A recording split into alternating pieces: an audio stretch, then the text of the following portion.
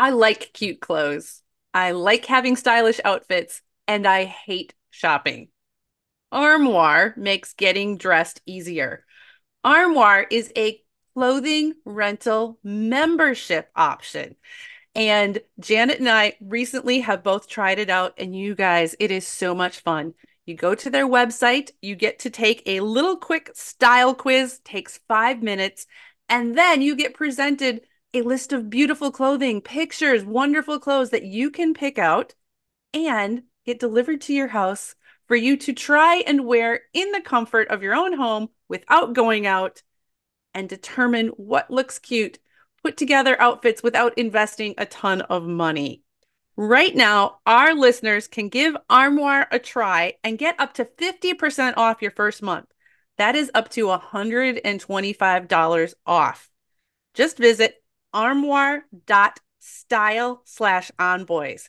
That's armoire.style, ARMOIRE.style/onboys to get 50% off your first month and never have to worry about what to wear again. Try Armoire today.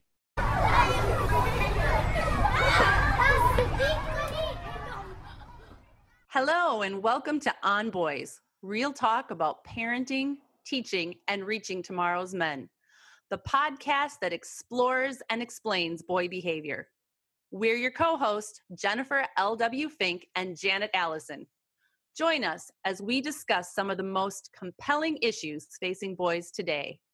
Our goal is to equip you with the information and support you need to help today's boys grow into healthy, happy men. Boys and sports. It is a big issue for boys, for families, for schools, and for communities. Parents who have kids in sports, you know that it can be overwhelming and can kind of take over your life if you let it.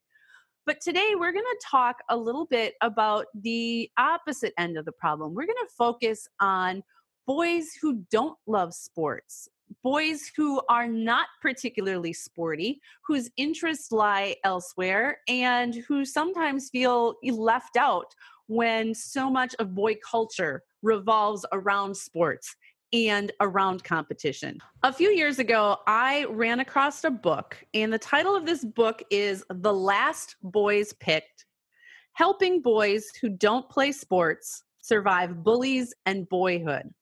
This was published in 2012, and it is by a psychologist named Janet Sasson Edgett.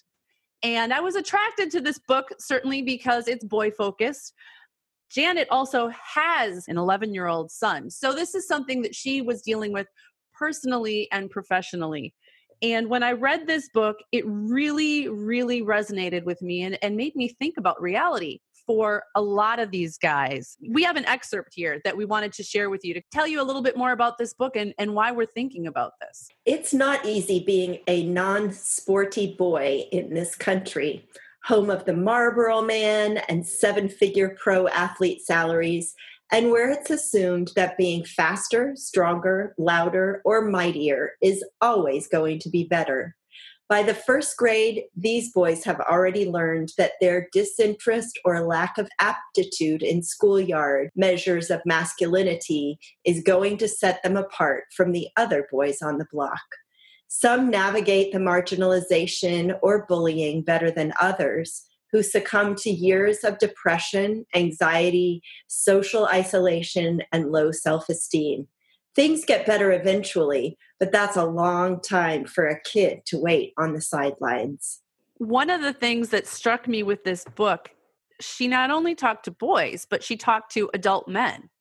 And she shared with the adult men in her life, I'm working on this project.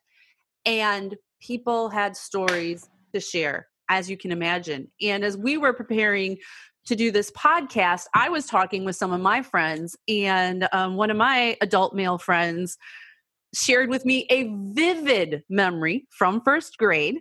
And it was, they're playing baseball in gym class, which is about as American as you can get, right? National pastime, at least before the NFL took over. And he so distinctly remembers being up at bat and swinging and hitting the ball. Like he managed to hit the ball, but then he would throw the bat. Like he just could not manage to hang on to the bat, and he'd throw the bat and everybody, yelling at him. You could tell like he's 55 now, and this still brought up emotions and was one of the vivid memories of his childhood that stuck with him. Wow. Right? And I mean, this calls up for me just the difference in physical development, physical maturity that kids have to deal with all through school. And, maybe by the time he was in 3rd or 5th grade, he could have held on to the bat, but being in that pressurized situation in 1st grade is just, a lifelong trauma, it sounds like.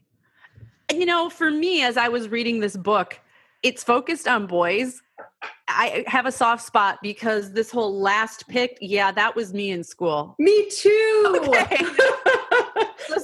We're so alike, Jen. This is always. So I could relate to that pain, but at least as a girl, and especially as a girl growing up in the 70s and in the 80s, I didn't have that layer of masculine expectations on top of it. And I know that it's, 2018 now, but boys still have all these expectations on them that they should be physical. They should be tough. Mm-hmm. And I'm sure you saw some of that in your years as a teacher as well. Well, and where it really comes up too is when the dad has been physical and athletic and has his sport, whatever it might be. And now he has a son who isn't drawn towards those physical outlets. And so that's a challenge for the family to face together. Mm-hmm. That is a big issue that comes up often in this book. One thing that you and I talk a lot about, the importance of movement for boys, which as a generality stands. Mm-hmm. But we need to acknowledge that not all boys need the same degree of movement. Not all boys are drawn to sports. Not all boys are going to want to shoot hoops in the driveway as a way of dealing with their anxiety or their anger. And part of it is the drive towards competition. And I think it's partially this idea that we can give our boys their place to find their own personal excellence. And it might be for one kid, it might be how many hoops can how many baskets can you make?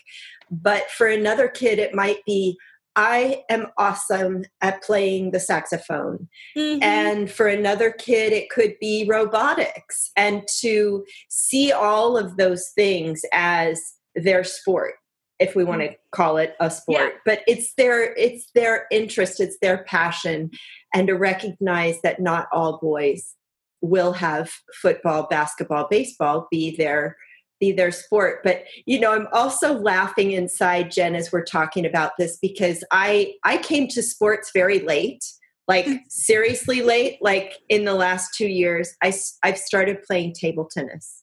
Okay. Everyone laughs when I say, and they're like, oh, that's ping pong. No, it's table tennis and it's a sport and I'm really serious about it. But it's just so interesting, the messages that I get as an adult woman playing a sport and how, it's still kind of discounted. You bring up a really good point, Janet, because there is this messaging in our culture about what counts as a sport and what doesn't count as a sport. So pretty universally, people recognize, football, baseball, and basketball, especially in boy world. Those are the 3 big ones. Mm-hmm. Soccer is also there right now too, especially for a lot of kids and in a lot of places. But beyond that, there's this, it doesn't count. That's the thinking for a lot of people. So I hear what you're saying. Table tennis is a sport. It is an outlet.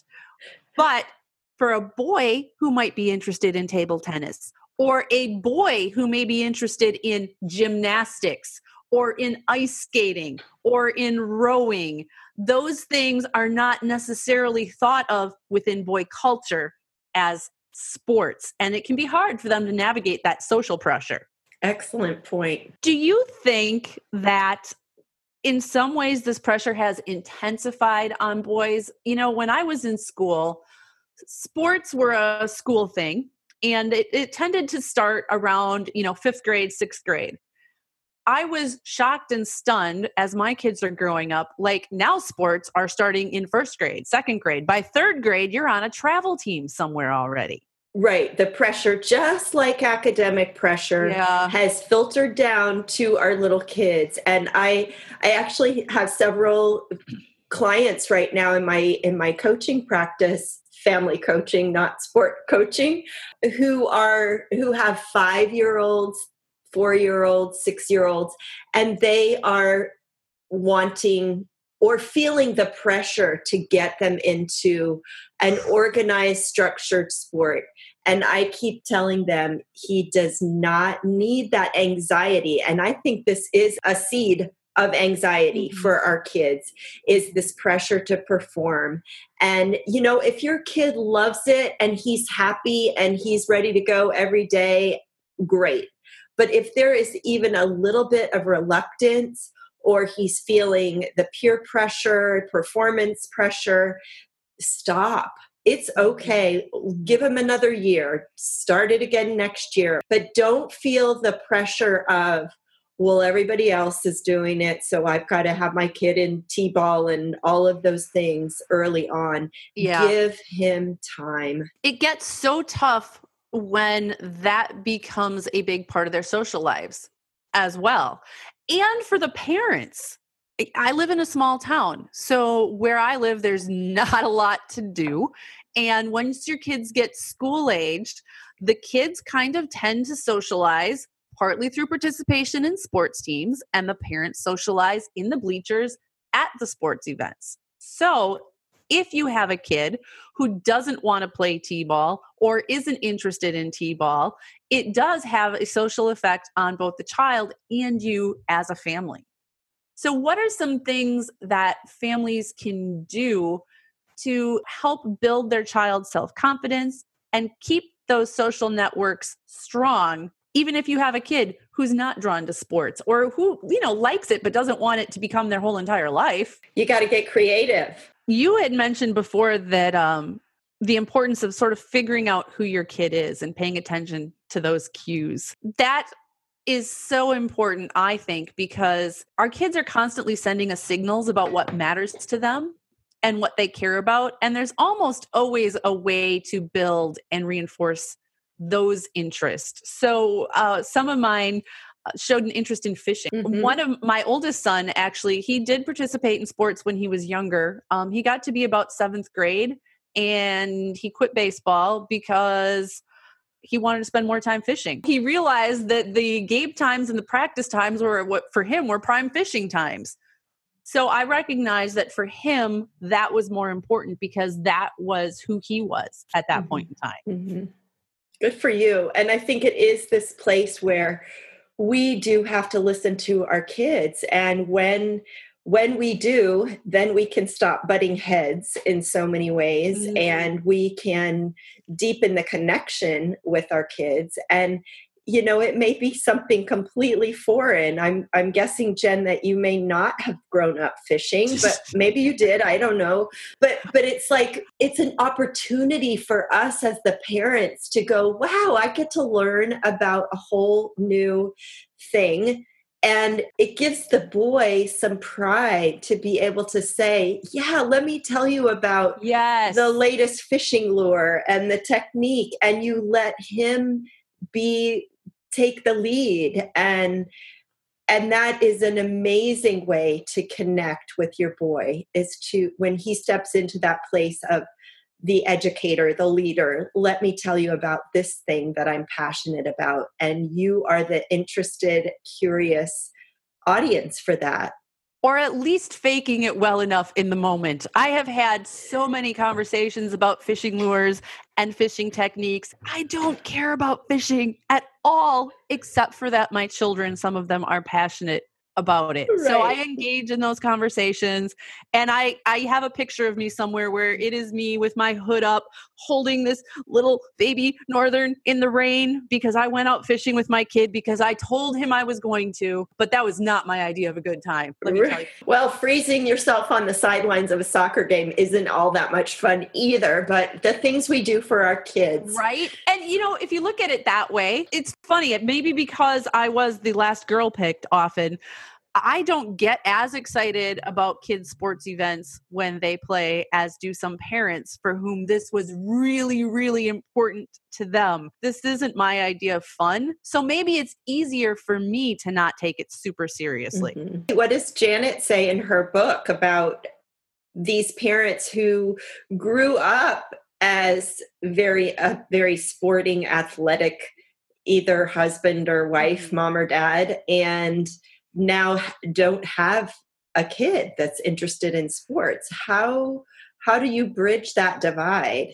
One of the first things she talks about, and I think this is so key, is to get real with yourself and really figure out what's going on with you and why is this so important to you that your kid does or does not play sports? Why do you have the feelings and the reactions that you're having to your kid, maybe just totally being uncoordinated and not interested, and really dig into that. Dig into what's the role that sports played in your life. And once you get clear about that in your own mind, it's important to separate your stuff from your kid's stuff. So get real about your stuff. And then she talked about what we had mentioned also, really looking at who is your kid. Are there other ways you can connect with your kid?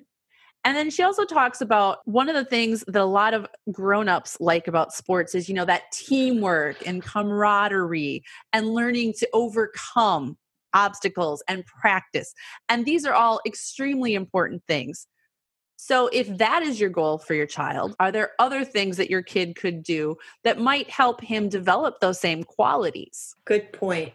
What do you think? What are some of the things that you share with families when, maybe so often it does end up being a dad who is maybe really hard on the son. And there may be a mom saying, hey, just please back off. Like, he doesn't like that like you do. Those are tough conversations for a family. Yeah, they are. And, I think ultimately every parent wants to do the best by their child. And so when it is drawn to their attention that, hey, this is clearly a difference, where can you find the common ground?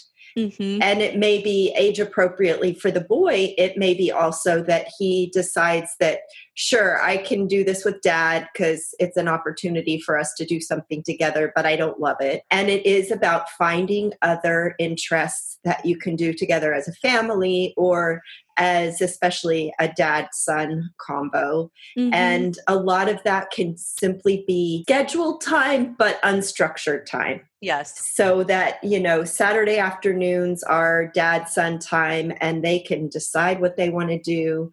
I have one family who dad and son go out every morning before dad goes to work and son goes to school, and they kick the soccer ball around for about 20 minutes. Wow.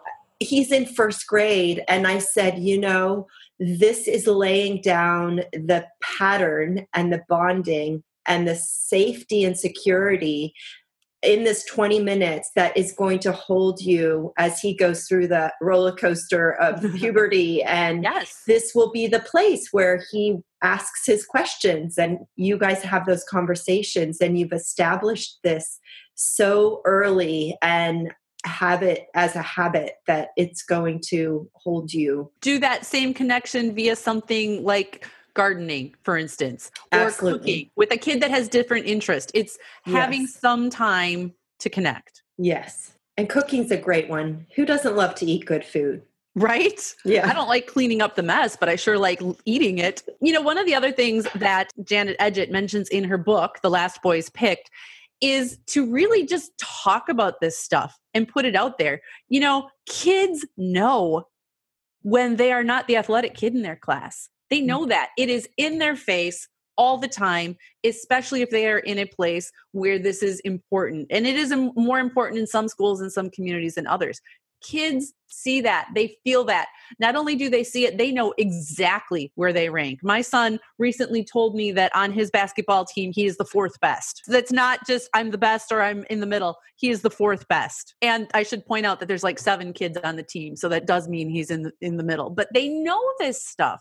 And so she said, talk about it early and often. Don't shy away from talking about, his discomfort or the role of sports in our society and the way they're celebrated and depictions of men. Maybe we do need to make room as a culture for other celebrations of other ways of being. We celebrate the Super Bowl. That is a huge deal in our country.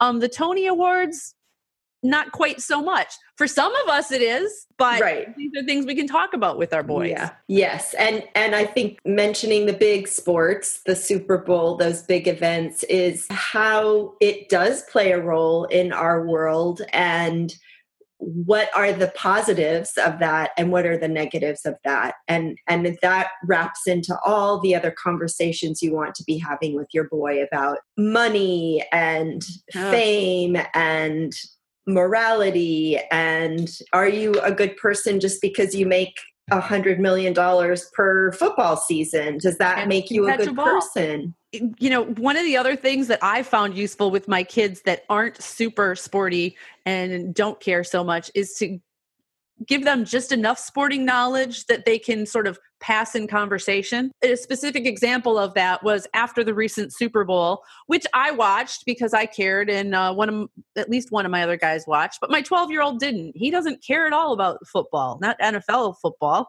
So he was heading to school the next day, and I said to him, I'm like, okay, Sam, here's what you need to know. Who won the Super Bowl yesterday? And he said the Eagles, like he was aware. He came in the room for pizza, right? Like they all did. And so he knew that. And I'm like, that's the information that you just need to get through those conversations the next day. Who won the Super Bowl? Sharing those things can sometimes just give them the information that they can fudge their way through or be involved in the conversation, even if they're not getting super into the details of, who caught the ball and made the reception. It's a social tool. We all kind of have to have that. Knowing which teams are playing is important. Yeah. Another thing to think about, for some boys, this can become so acute that it actually interferes with their interest in school. It can create a lot of anxiety about going to school. It can create a lot of anxiety about recess. I mean, if what the boys are doing at school is playing football and your guy doesn't want to play football, that's a huge problem for him. Right. And what do you suggest for communicating with the school about that? Or what does Janet suggest in her book about definitely teachers and talking about it with the school? She points out to both teachers and families to watch for some of these signs of anxiety. A kid who says he doesn't want to go to school, especially on days that he has gym class, or, if you know when that is, or a kid who always gets a stomach ache before recess, to start paying attention to those things.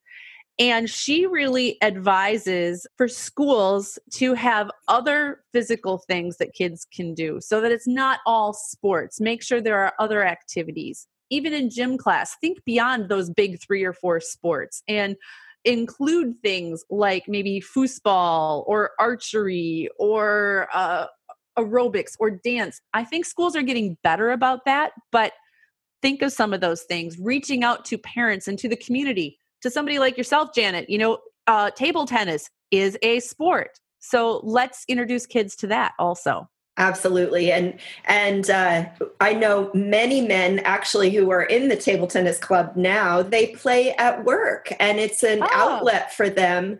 And that kind of brought them into the sporting side of it, from the ping pong side of it. And ping pong's just fun. So how can some of these athletic sporting, I put that in quote, activities just be like, let's just get together and have fun.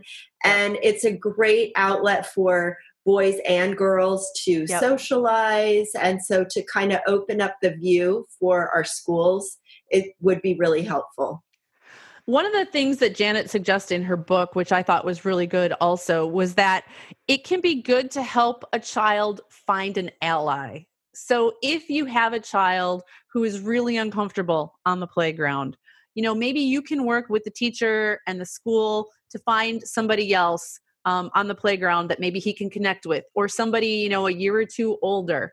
And she even mentioned that some very proactive schools will go so as far as assigning boys who are maybe that little bit older to sort of be a mentor and come up with some activities that other people can participate in, so that there's not this one kid standing over here or two kids feeling awkward on their own. I love that. I do too. Great. Yeah. I do too. And I know it's not easy to make happen, right?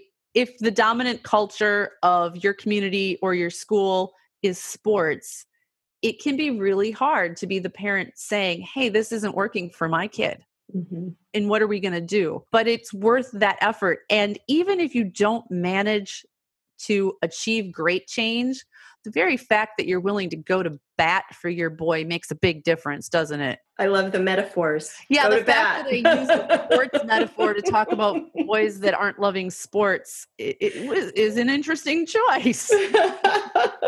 Well, and it just, it's another statement on our culture. It is a great outlet for a lot of kids. And it's not, if it's a pressurized situation, if it's anxiety producing, if a kid doesn't want to do it, then we've got to support him, and parents do actually need to go to bat for their kiddos. I always love hearing from other families, what are the issues they're dealing with and what are the solutions that they have found. There's what I found to work in my family, but I'm making it up every day as I go, just like everybody else listening, I'm sure. Yeah, so I hope our podcast listeners will comment below. It's so great to hear from you, and let us know what great things your sons are interested in other than sports. Thanks for joining On Boys, real talk about parenting, teaching, and reaching tomorrow's men.